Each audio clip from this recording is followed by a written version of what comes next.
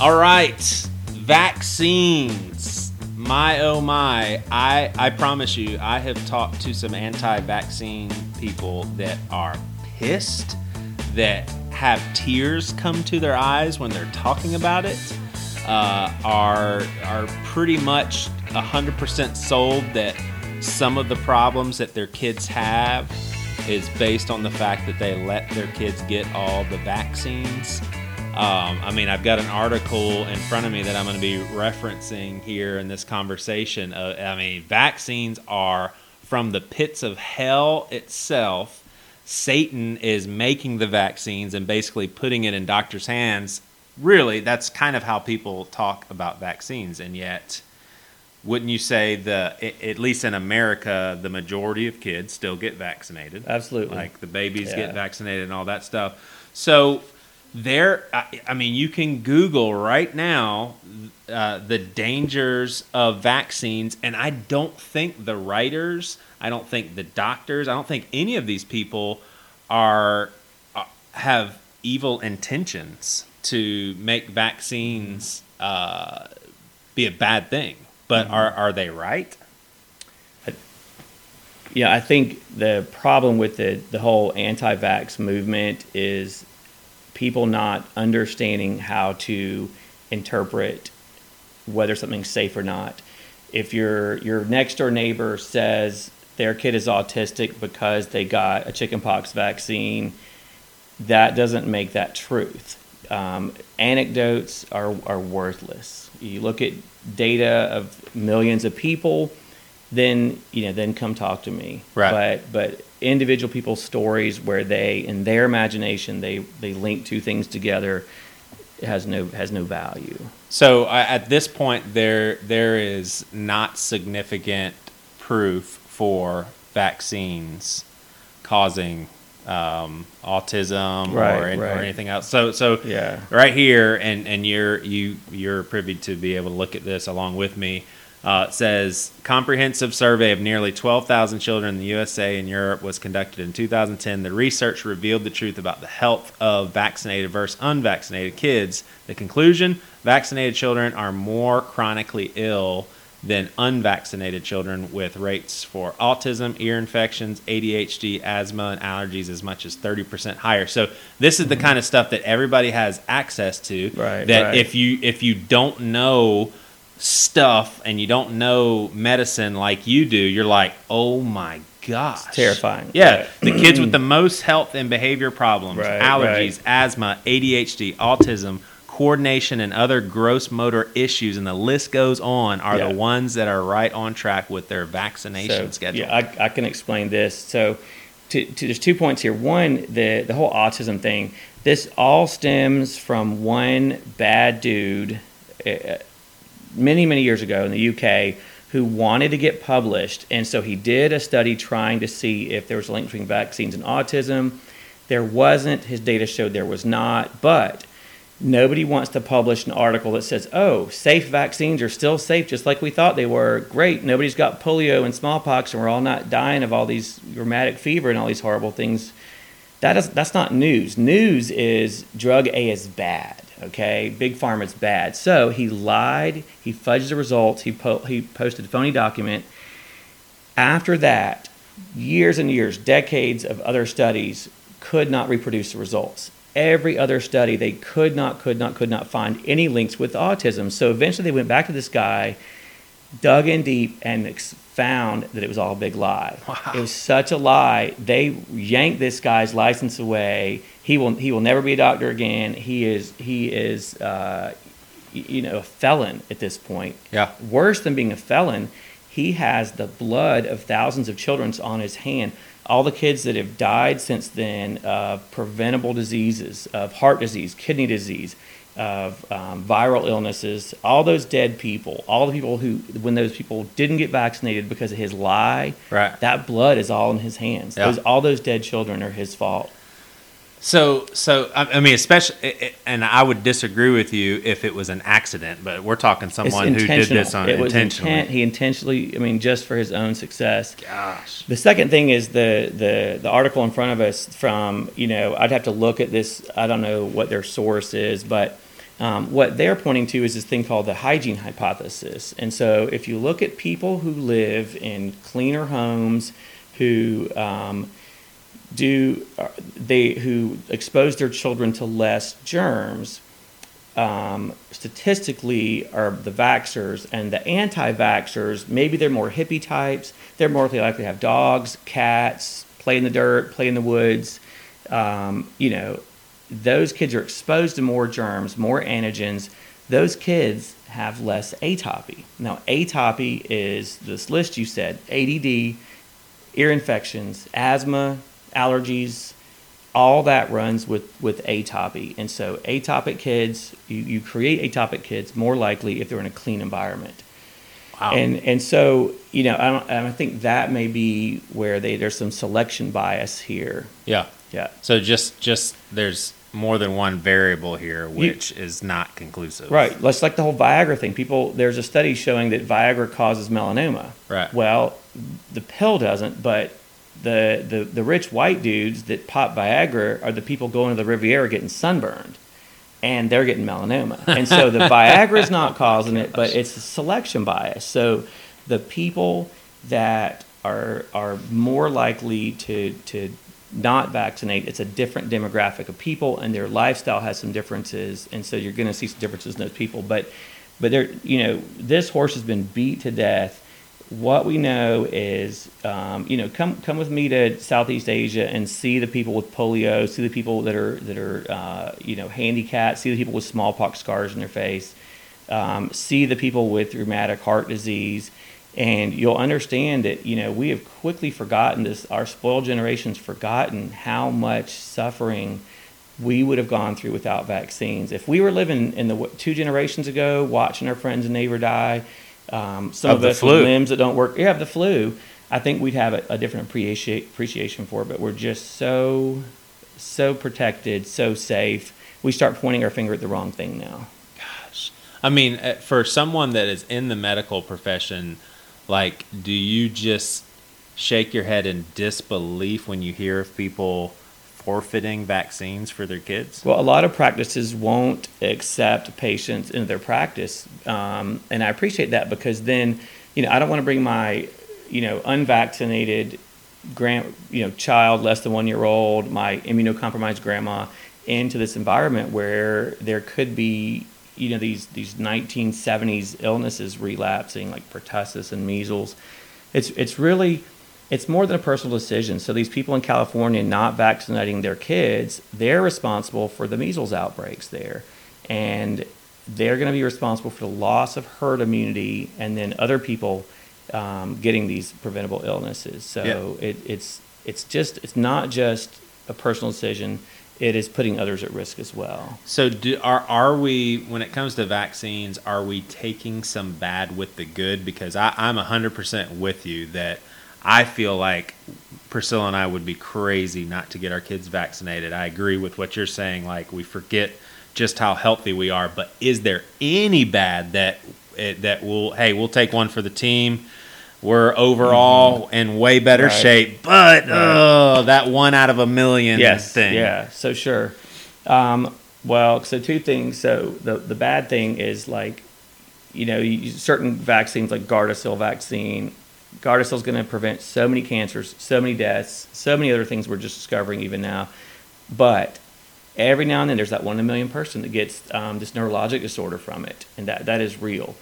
And even like smallpox vaccine, I got it, but my sister didn't, because we crossed a line between 1968 and 1971 where the smallpox was so effectively eradicated that the vaccine at its very low risk was still more risky than smallpox was. Mm. So for every vaccine, there's a breaking point. It's not a yes or no. It's a polarity where you look at risk A and risk B. What's the risk of doing it? What's the risk of not doing it? There is some tiny risk of the vaccine, and when the risk of the disease gets lower than that risk, you stop doing the vaccine. Gotcha. Because you've got herd immunity and you don't need to do it. Yeah. All right. Well, let's shift gears a little bit to prescription drugs, and let's for right now leave out the corruption in the medical field and profiting and all that stuff. The the actual medication that people take. Like for example, there are people very dear to me, very close to me, people that I respect that would never take some of the medicine that I take for depression. We'll just stay right there for right now. I take some blood pressure medicine that maybe most people would not disagree with because I inherited that from my dad. But I take this medicine, and I will still struggle with depression every now and then. But you can ask my daggum wife. I am way better off right now. And personally, Joey Svensson personally, I will shave 10 years off my life with this quality of living. I'd prefer to live like this for 10 less years than to be depressed out of my mind and live older. Oh, but sure. Yeah. When someone takes Zoloft, how much of a risk is that? So I'd say this you can use the same polarity argument of every drug. Now, if it's your neighbor's garage built potion, if it's your essential oil, anything that claims to have medicinal effect or does have medicinal effect also has the potential for side effects. There is no, this does only good. There's no pink drink or magic potion that multi-level marketing sells that has only positive effects and fixes all these organs and prevents all these cancers and treats imaginary things like brain fog and leaky gut and blah blah blah, but yet is infinitely safe and has no potential for any side effects and harms no one. That's called that's just magic pills. Right? It's a panacea, right? And panacea is a fake thing. So Zoloft, there's a risk of side effects with it. Every drug you take has risk of side effects. Antibiotics, medicines for malaria, but you have to weigh it out. Again, you look at hypertension, heart attack, stroke, big things, right? You have to weigh out the risks and benefits with all these things. Yeah. And with prescription drugs, the risks are known. They're studied, thousands and thousands of people, and then registries that go for years and years. So the side effects are very well known. The drugs are very pure. They're very perfected. Versus if you look at holistic remedies or natural remedies, the testing is inadequate. They can have multiple different ingredients of which the properties are not fully known, and so you're entering a much greater risk when you do whole things that have numerous ingredients. So more risk for holistic? Much riskier. Much riskier. Gosh. It's like if you took, and the thing is, their whole argument, like there's two really, really ridiculously bogus arguments. One is homeopathy, which is a religion. It's a religion that when you take something away completely, its essence remains. Yeah. Which is that's a religion. There's no science to it.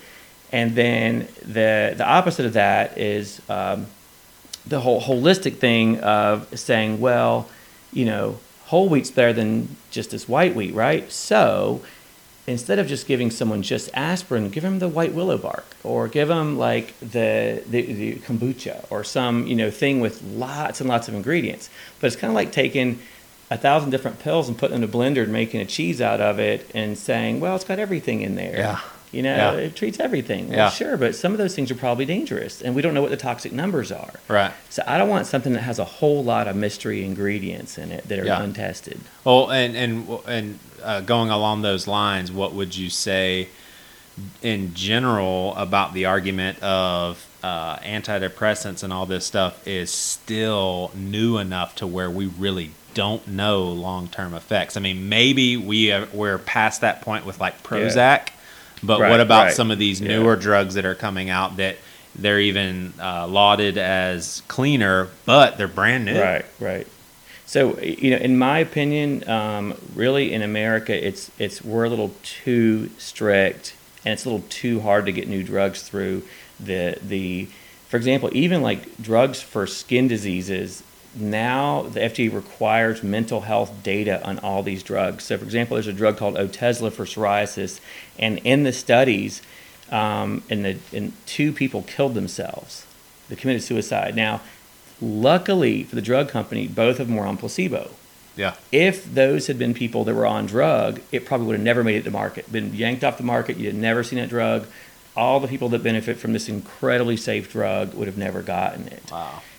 So we have to be careful with this. we're very protective of people, which is good. But to get a drug approved in the U.S. requires sometimes 10 years, hundreds of millions of dollars, tens of thousands of patients to get things approved. Now, that's not going to say they're going to make every drug side effect free and risk free. Every drug still has risk. Everything has risk.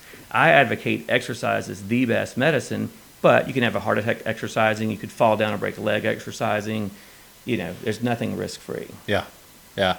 Now, as a fellow father of young children, do you not like the idea of, let's say, your son showing signs of hyperactivity and ADHD or something like that, and let's say a doctor says, look, he's not going to be able to concentrate in class unless you do something about this.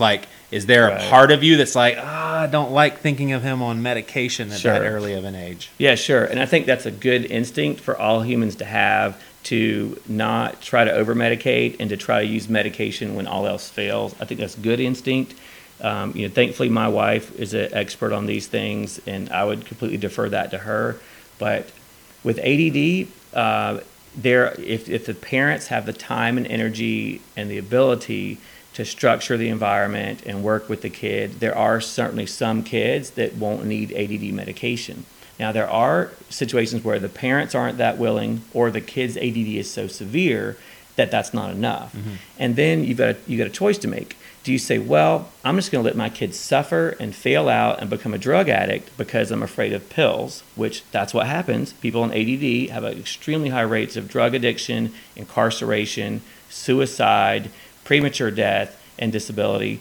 Or do I say, hey, let me give them this Adderall pill that, let's say, 5 million other kids took, and watch him make A's, get married, have a great life, be productive, write books, stay out of jail, and not become an alcoholic. Yeah. So I know that's a harsh view at it, but you have to realize that at some point that you as a parent are harming your own child by being neurotic about completely avoiding drugs. And there's a spectrum there from completely no drugs to let's just drug everything. Yeah. And I think there's a happy place right in the middle of that. Yeah. Is there we are jumping all over the place, but is there significance of or can you tie the outbreak of autism to anything? Do we have an outbreak of autism? Yeah. Because a lot of, maybe we don't. Right. But if we do, can you tie it to anything? Can you, the types of food that we're eating, vaccines? Is there any link? So we don't know. And, just as a kind of disclaimer, this whole podcast, this is me just throwing my opinions out there, okay? Because I'm certainly not an expert on this, but so there are schools of thought with this, and I think they both have validity. So one might say, well, the only reason we see an increase in autism is because of better detection. We're screening better, we're screening more, we're screening earlier. So autism rates have always been this high. We just called those kids assholes 20 years ago, and now we call them autistic. All right. I probably shouldn't have said that. No, I like it. That was funny. It's like now being a jerk has a name, and they're mildly autistic, whatever, or they're sensory, whatever. It's like, no, back then you just smacked them in the butt and said, shut up and eat your food and do this thing. And you're not getting away with that. But now oh, Timmy doesn't like this. Timmy doesn't like that. So we kind of, there is probably some increased detection, and, my heart goes out to these kids, and I really do, and it's certainly a real thing. And I think the parents of autistic kids have an incredibly big challenge, as do the autistic kids and adults themselves. But it's real, but I think, in my personal opinion, I don't think increased detection explains the epidemic completely, and I do agree there's an epidemic. I think there is something else going on, and what my guess is that it is long-term genetic changes, and that's something we learned in my generation, that your genes, your DNA can actually be modified. We used to think they were static, but autism certainly has known genetic components, things that occur in the womb or before, at conception even. And I don't think we know what those are. Yeah. And that's why I love how the ribbon for autism is a puzzle. Yeah. Yeah. What do you think about going to the chiropractor? Like, do you think that's so- ridiculousness or a good addition to medicine? I think it's great. I've been to several chiropractors, some, quite a few times, and I think chiropractors, there's two kinds of straight and mixers. So straight chiropractic is, all right, I can pop your back and help your back feel better, maybe your arms, maybe that tingling in your fingers. Mixed are like, I can crack your back and cure your prostate cancer. I can pop your neck and your asthma goes away. Quit taking your ADD medicine. I'm just going to adjust your spine the same way I adjusted the last 500 people's spine this table. Right. And I've been to enough chiropractors to know that no matter what I tell them, they pop my back. There's like a hip pop and a back pop and a neck pop. They pop them all the same way. There's little fancy things like these little trigger point things. That being said, chiropractors help a lot of people. So I think there is certainly some musculoskeletal benefits. There's some, peripheral nerve problems like tingling or numbness or weakness. It can help. I don't think people should pretend they can treat kids' asthma with cracking their back. Now, isn't that how it was discovered? Like, didn't some guy? I think he was blind and. Don't know. Okay, gotcha. And this is just me spouting off out of some level of ignorance. So I apologize. But I also believe in the placebo effect very strongly. If a chiropractor listens well, is high touch, takes good care of people, and your doctor is a jerk who walks in and out of the room and writes prescriptions, of course you're going to love your chiropractor. Right. And your chiropractor is going to really help you, even if it has nothing to do with them popping those air bubbles in your back. They're still helping you because you feel listened to, you feel like someone's helped you, and doggone it, you're getting better. And you're not minimizing that. You're saying that's a good thing. It's a good thing, and it works. Plus, see, that's how a lot of these multi-level marketing scams work, is you and your friends all feel better. Their brain fog is lifted, and their gut, whatever mystery thing is lifted, so yours is too. Right. Especially if you're selling it. Right. But even if you don't, the placebo effect is real. It's if you give people Tic Tacs and tell them it's a really strong medicine, a good % of people are going to get better. Yeah. Gosh. All right. Last question for you. My dad has a kidney disease that basically over time will eventually kill him. I forgot what it's called. Cystic something, whatever. But I love my dad. It just kind of sounds like I don't, because I don't know what it's called. But he is being prescribed narcotics, painkillers, and the doctor's trying to figure out a way of spreading it out, meeting the needs of my dad to keep the pain level down, and at the same time not over-drugging him. Right. Would he be better off smoking some ganja?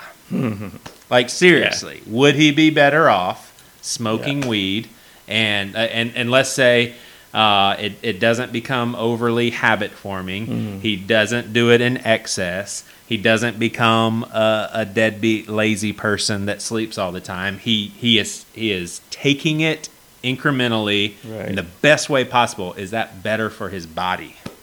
So probably not. Now, I think there are certainly people that benefit from marijuana, but what I would say with marijuana, why don't we take the drug, if it's THC, whatever, take whatever it is in marijuana that helps people, take that out, purify it, quantify it, get the right amount, and get it away from the tar, the pollutants, the toxins. Marijuana, smoking marijuana especially, puts so many known toxins into your lungs and into your bloodstream.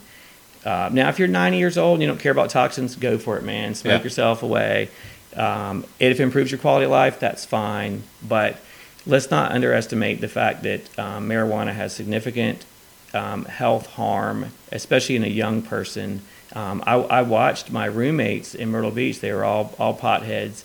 I watched them become completely unproductive humans who had no motivation to ever get ahead in life. And I watched some of them transition to other drugs like LSD and cocaine, and one, in fact, lose everything he had because of starting with marijuana. So it's a risky drug. I think we need to pull the parts out of it that are good, isolate those, and let those treat people.